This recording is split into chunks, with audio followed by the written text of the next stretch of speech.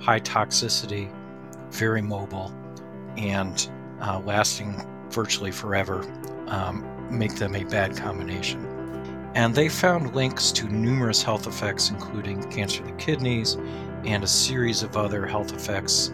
And the concern is, of course, that now that this stuff is being found in the environment all over the United States and all over the world, a lot of people are being exposed to it. So school uniforms, for example, is that something that's an issue still for people generally? It very well can be an issue. And fairy tales of eternal economic growth. There are alternatives. Believe it or not, when we were growing up, we didn't necessarily have these materials sprayed onto our clothing. There really is no need for them, frankly. Is there anything that we could do to avoid a surge in the future? Is there anything we could do now? Hello and welcome to the More Teacher Talk podcast. Today I'll be speaking to Eric D. Olson. Eric is the Senior Strategic Director for Health and Food, Healthy People and Thriving Communities. He has more than 30 years of experience working at the intersection of public policy and consumer advocacy. Eric currently directs the NRDC's advocacy initiatives on health, food and agriculture, including campaigns on drinking water protection, toxins in products and the environment, pesticides, food additives, antibiotics, and efforts related to agriculture and climate change. His work has led to the first major overhaul of the US Food and Drug Administration's food safety laws in more than 70 years, as well as revamped laws protecting the nation's drinking water and food supply from pesticides. Welcome, Eric. Would you like to introduce yourself to our listeners and just tell them a little bit about your role? Sure. Well, thank you very much for having me. My name is Eric Olson, and I oversee the strategy on health and food at the Natural Resources Defense Council. I'm based in Washington, D.C. I've worked in this field of health and public health and environmental policy for about 35 years. So I'm focused primarily as a nonprofit advocate on trying to improve public health across the United States. And we do have some international work as well. And how did you become interested in this field of work? Well, actually, I got interested when I was a child. I actually grew up in Chicago, Illinois, a big city right on Lake Michigan. And I remember from back in the days when I was a young man, the air pollution being in Chicago and actually dust from coal burning settling on our apartment all over the place. My mother having to clean up every day and wondering whether that was really healthy for us all to be breathing, and seeing a massive fish kill on Lake Michigan shore that was from the environment being out of balance. So that got me interested, and I've really been interested in the connections between our environment and public health for many, many years. This episode is specifically about PFAS. The audience being parents and teachers, and some of our listeners may not know much about these. I wondered if you could tell us the story of these from beginning really to now. Sure. Well, so PFAS, it's a very long word. It's per and polyfluorinated alkyl substances. Everybody calls them PFAS. These are chemicals that are man-made. They are used in making Teflon pans, for example, and nonstick pans. They're used in some firefighting foam that's widely used in some airports. And they're used in many other uses for non-stick surfaces. They've been used for carpets and for couches and so on to make them less susceptible to staining. And they unfortunately have three common elements that make them problematic. One is that they are toxic at very, very low concentrations in the parts per trillion levels in our drinking water. They pose health threats. Secondly, they're widely called forever chemicals or forever toxics because they have a bond in them that is virtually impossible for Mother Nature to break down. So they last for decades, maybe centuries in the environment. And thirdly, they move very quickly through the environment. So once they get into water, for example, into the groundwater, they spread quickly. Into surface water, into the air, they can spread quickly. So those three effects, high toxicity, very mobile, and lasting virtually forever, make them a bad combination. And in terms of the history then of where they first came from and some others, is it P4, PFOS? What's the connection and how is that related? Yes, so PFAS, it's actually a very large family of toxic chemicals. There are, by last accounts, almost 8,000 of these, according to the most recent EPA data that I saw. So there are thousands of these chemicals. A couple of them were the early entries, PFOA and PFOS, or PFO and PFOS. That's just two out of the roughly 8,000 of these big family of toxic chemicals, forever chemicals. They were widely used to make some of the products I was mentioning before, like Teflon and some of the firefighting foams and some of the Scotchgard and other chemicals that are creating stain resistance in fabrics and are widely used in industry across the board. So they've been around for decades. Those two that I mentioned have been phased out in the United States and in many other countries. PFOA and PFOS are not being made anymore. But the problem is they're a little bit like shark's teeth. You break off one, and there are a bunch of them right behind that are ready to bite you. So eliminating one or two of them really hasn't done very much because we still have thousands of them in reserve. And you mentioned about being known as forever chemicals. Could you tell us a bit more about that? Sure. Well, so the reason these are so hard to break down in nature is they have what's called a carbon-fluorine bond. This is a bond that doesn't exist, a chemical bond that doesn't exist in nature. And it's virtually impossible for bugs, bacteria, and so on to break it down. It takes a long time for it to break down in the environment or in our bodies. So because of that property, they tend to stick around a long time. They can be, once we consume them, they can build up in our bodies and last in our bodies for years. Across the world, about 99% of the world has PFAS in their bloodstreams or in their body tissues. So we're all carrying this stuff around, most of us from the time we're born. And they don't eliminate themselves. So that it's not like if you stop consuming them today, you're going to be free of them in a week or a month or a year. Your levels will very gradually go down, which is why we call them forever chemicals. So the impact then of something that doesn't really go away, what's the impact on the environment and why is it really a problem for us? Well, just because they don't go away doesn't necessarily mean they're a problem. The reason they're a problem is because they're so toxic at very low doses. So our concern is that a lot of studies have now been done. One of the biggest ones was done in the United States. It's called the C8 study. And C8 stands for the number of carbons in the PFOA and PFOS.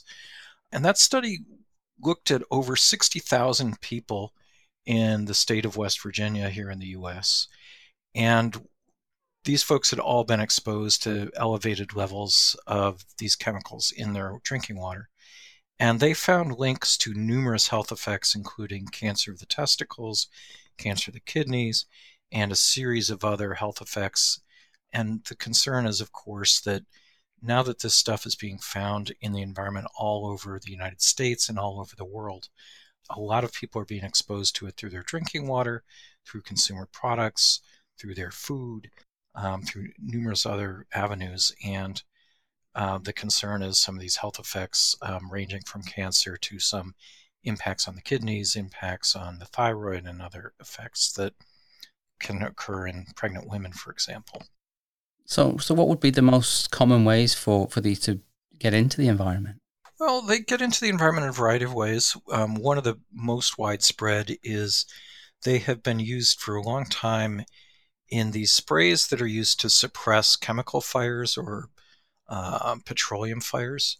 So they have been in widespread use in airports, for example, and in defense installations. So all these big Air Force installations and so on.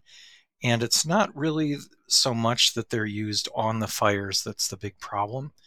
The problem is that they have been very widely used in training exercises. Oh, I see. And they're just sprayed all over the place and left to sink into the groundwater or wash off into surface water. And so we've seen this in the US.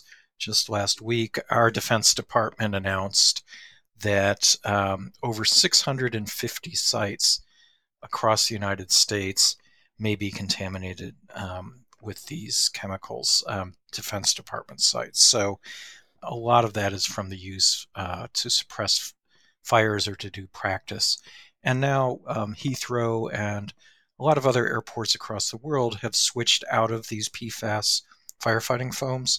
Unfortunately, here in the United States, we've been very slow in replacing those PFAS. And in fact, some federal rules have required them for a long time. So we're just now starting to phase them out, we hope, from those uses. The other big uses of them include a lot of industrial uses for reducing stains of textiles. So they've been widely used in things like clothing and footwear, in carpeting and rugs, innumerable other types of uses. So that gets into you when you use that product, or the factories themselves that are using that often will discharge it into the air or into the water. And also, of course, the chemical companies that are making it will often discharge it into the air or the water. Okay, so we've got a combination of the production, the manufacture, the production and manufacture of the chemicals themselves. There was the products and things like firefighting and the training. So some of these things you think perhaps are alternatives, and there's a few which, as a father, as a teacher, or certainly as a parent, that I'm particularly concerned about, or thinking, well, is this something I should be trying to find out more about? One you mentioned about protecting clothing, so school uniforms, for example. Is that something that's an issue still for people generally? It very well can be an issue. So if a piece of clothing is stain resistant, labeled as stain resistant or as water resistant or waterproof, there's a very good chance it is treated with PFAS. And that would be something you pretty much would have to ask the manufacturer of the clothing whether they have treated it with PFAS or not. But if it's labeled as stain resistant or as water resistant or waterproof, pretty good chance that it's in there. That's really interesting, because I've got to say that the number of children I can picture in my mind who are chewing their stain-resistant clothing, like gnawing it away. I'm just wondering if that's if that's something I should be concerned about and look into. I was going to say yes, I would be concerned. I don't want to panic people. The amount that a child is likely to get from just wearing that clothing is likely to be, unless the clothing has started to degrade, that's when you start to worry. So it's not like they're going to be poisoned tomorrow. That the way that this stuff is used is it's usually put into, the chemicals will start binding to each other. So it's the theory, at least, is that when it's fairly new and it's not degraded, there's going to be fairly low exposure.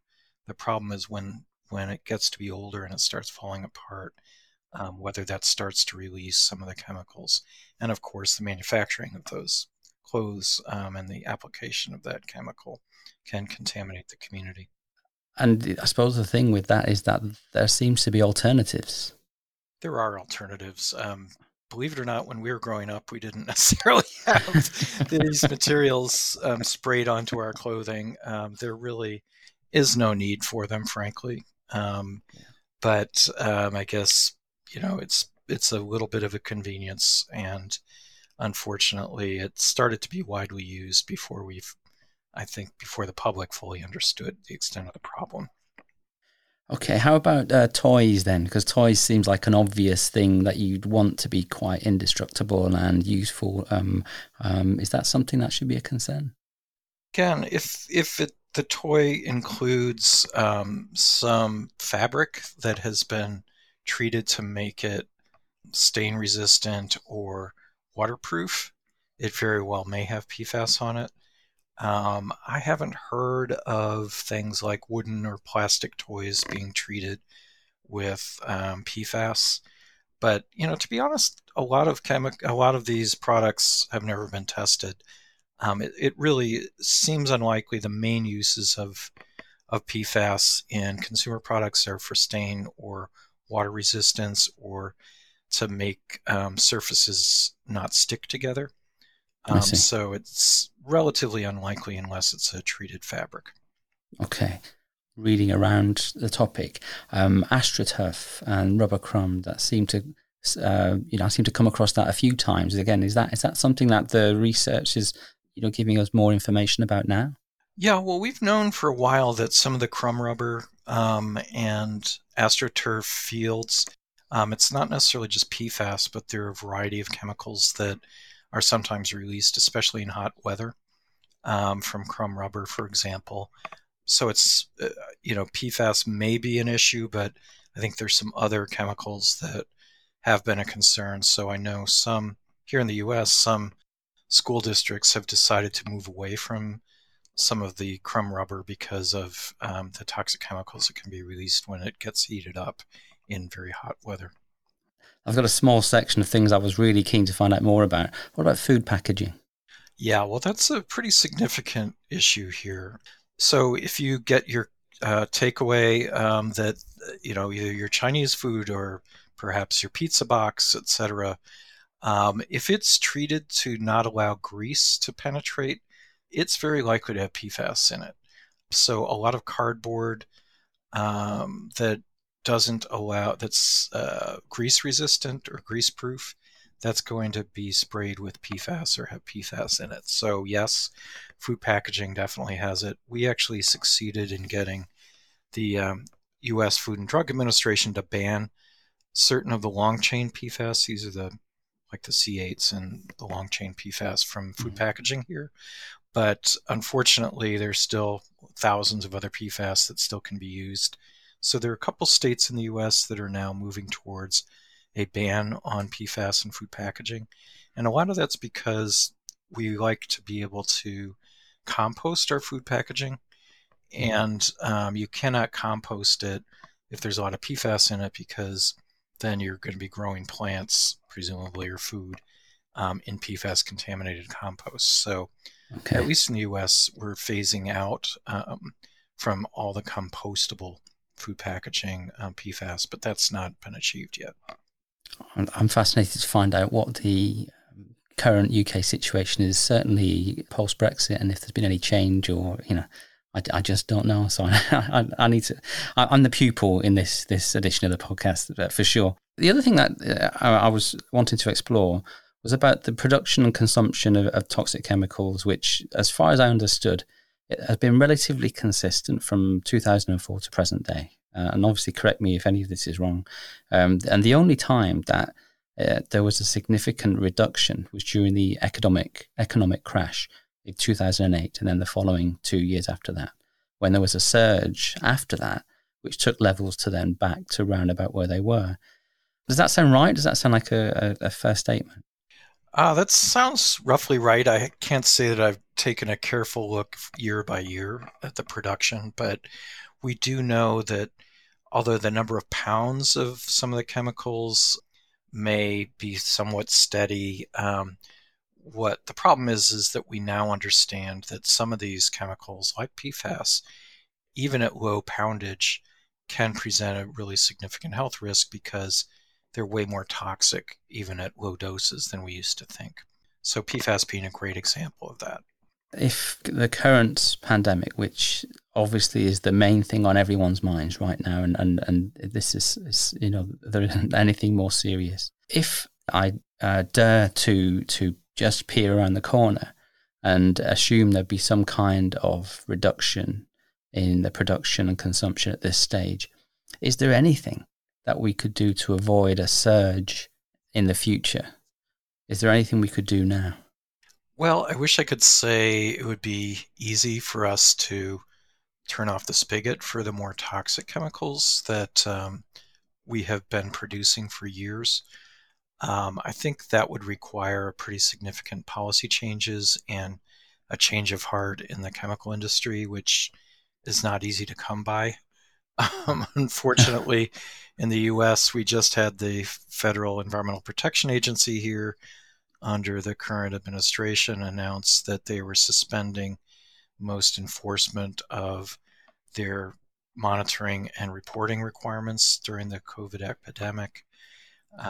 And that we are concerned is going to mean that we could see a surge in pollution from some of the facilities that are not going to feel that they have to continue tracking their pollution. So I don't know. I mean, I'd like to think that maybe this has taught us some lessons about prevention and investment in public health before we get caught with big problems, but I haven't seen evidence of that yet. If you were going to appeal then, or give some urgent actions that people could take, beyond that, what things would you recommend? Well, I think the main thing is we can't really shop our way out of this problem. You can certainly reduce your exposure by not buying, for example, pans that are treated with nonstick chemicals and instead using cast iron, and not purchasing clothing that is waterproofed using PFAS. But really, and there are lists of those, aren't there? Sorry to interrupt. Sure. There are some lists of those, pans that don't use PFAS. And yes, so on. there are some lists out there. Just be aware that some companies advertise that they're PFOA free, but they use some of the other 7,998 PFAS. So you want PFAS free, PFAS free. But yes, there are some lists out there that people can use to identify products. The thing that really is going to solve this problem is policy change. And that means really our governments phasing out the most dangerous uses, including these uses in airports and firefighting foam. There are other safe alternatives, and phasing out these other dangerous uses that are causing widespread exposure. Okay. The origin of this podcast was the thought that the Sustainable Development Goals, by 2030, there's that hope that we can achieve all of them. And Goal 12 about responsible production and consumption. It was fascinating to me to learn that there were so few educators in the UK who had used that as a focus for their collaborative work or international project work or anything like that. So if this was a point where we could look at trying to achieve Goal 12, what key message could you give to teachers and parents? Well, I think there really is a lot of hope out there because a lot of younger people are identifying what we call green chemistry as a new advanced way to be thinking about how to protect our environment, how to protect our health. So some chemistry departments across the United States and across the world are moving in the direction of green chemistry that basically means before you start using a chemical, you try to make sure that it's not toxic. You try to make sure it's not dangerous to the environment or to public health. And that is a new movement. And I would encourage teachers to think about how to integrate some green chemistry principles into addressing basic everyday problems. Is there a way that we could avoid using toxic chemicals on our school uniforms or in our food packaging? What's an alternative to doing that? There are some ways that we used to avoid people being exposed to these toxic chemicals. How can we do that in the future? Those are real world problems, and I think young, innovative minds can solve these problems without turning to toxic chemicals. Absolutely. Eric, it's been such an honor to speak to you today, and I know that you're really busy, so please know that I do appreciate it. And teachers and parents, when they hear the things that you have to share, I'm sure that they'll appreciate it too. Very good. Well, thank you so much for having me. It's been my pleasure. That was Eric D. Olson from the NRDC. If you'd like to find out more, you can visit the website at www.nrdc.org. If you'd like to learn more about PFAS, do visit the FIDRA website at www.pfasfree.org.uk. You can explore the Sustainable Development Goals at www.un.org. I'll share some links to the green chemistry information for educators, some biomimicry resources as well. I hope you enjoyed listening. We'd really appreciate your feedback, and you can get in touch with us through Twitter at MoreTeacherTalk or visit our website www.moreteachertalk.com. This episode was recorded at the time of the global coronavirus pandemic and is dedicated to all the teachers, support staff, key workers and NHS staff who are doing amazing work for us all. Thank you for listening.